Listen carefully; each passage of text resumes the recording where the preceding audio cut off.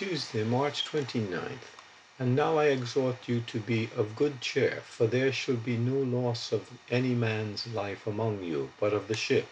For there stood by me this night the angel of God, whose I am, and whom I serve, saying, Fear not, Paul, thou must be brought before Caesar, and lo, God hath given thee all them that sail with thee. Wherefore, sirs, be of good cheer, for I believe God, that it shall be even as it was told me. Acts 27:22-25. Paul's confidence in a storm and shipwreck. Paul is just as calm in the midst of the storm as he was before governors and kings.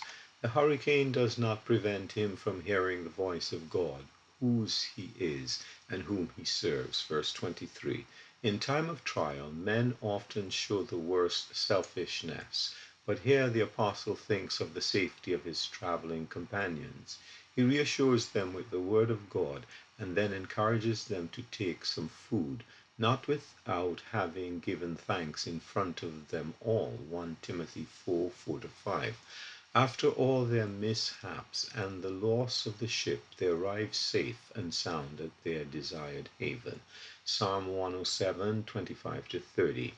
We can see in the ship a plaything of the tempest, a picture of the church on earth.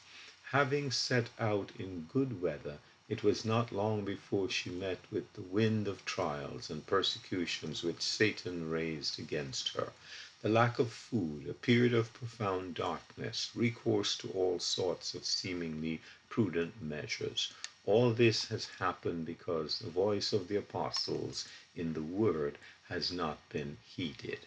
The day is approaching, and with it the final shipwreck of professing Christendom.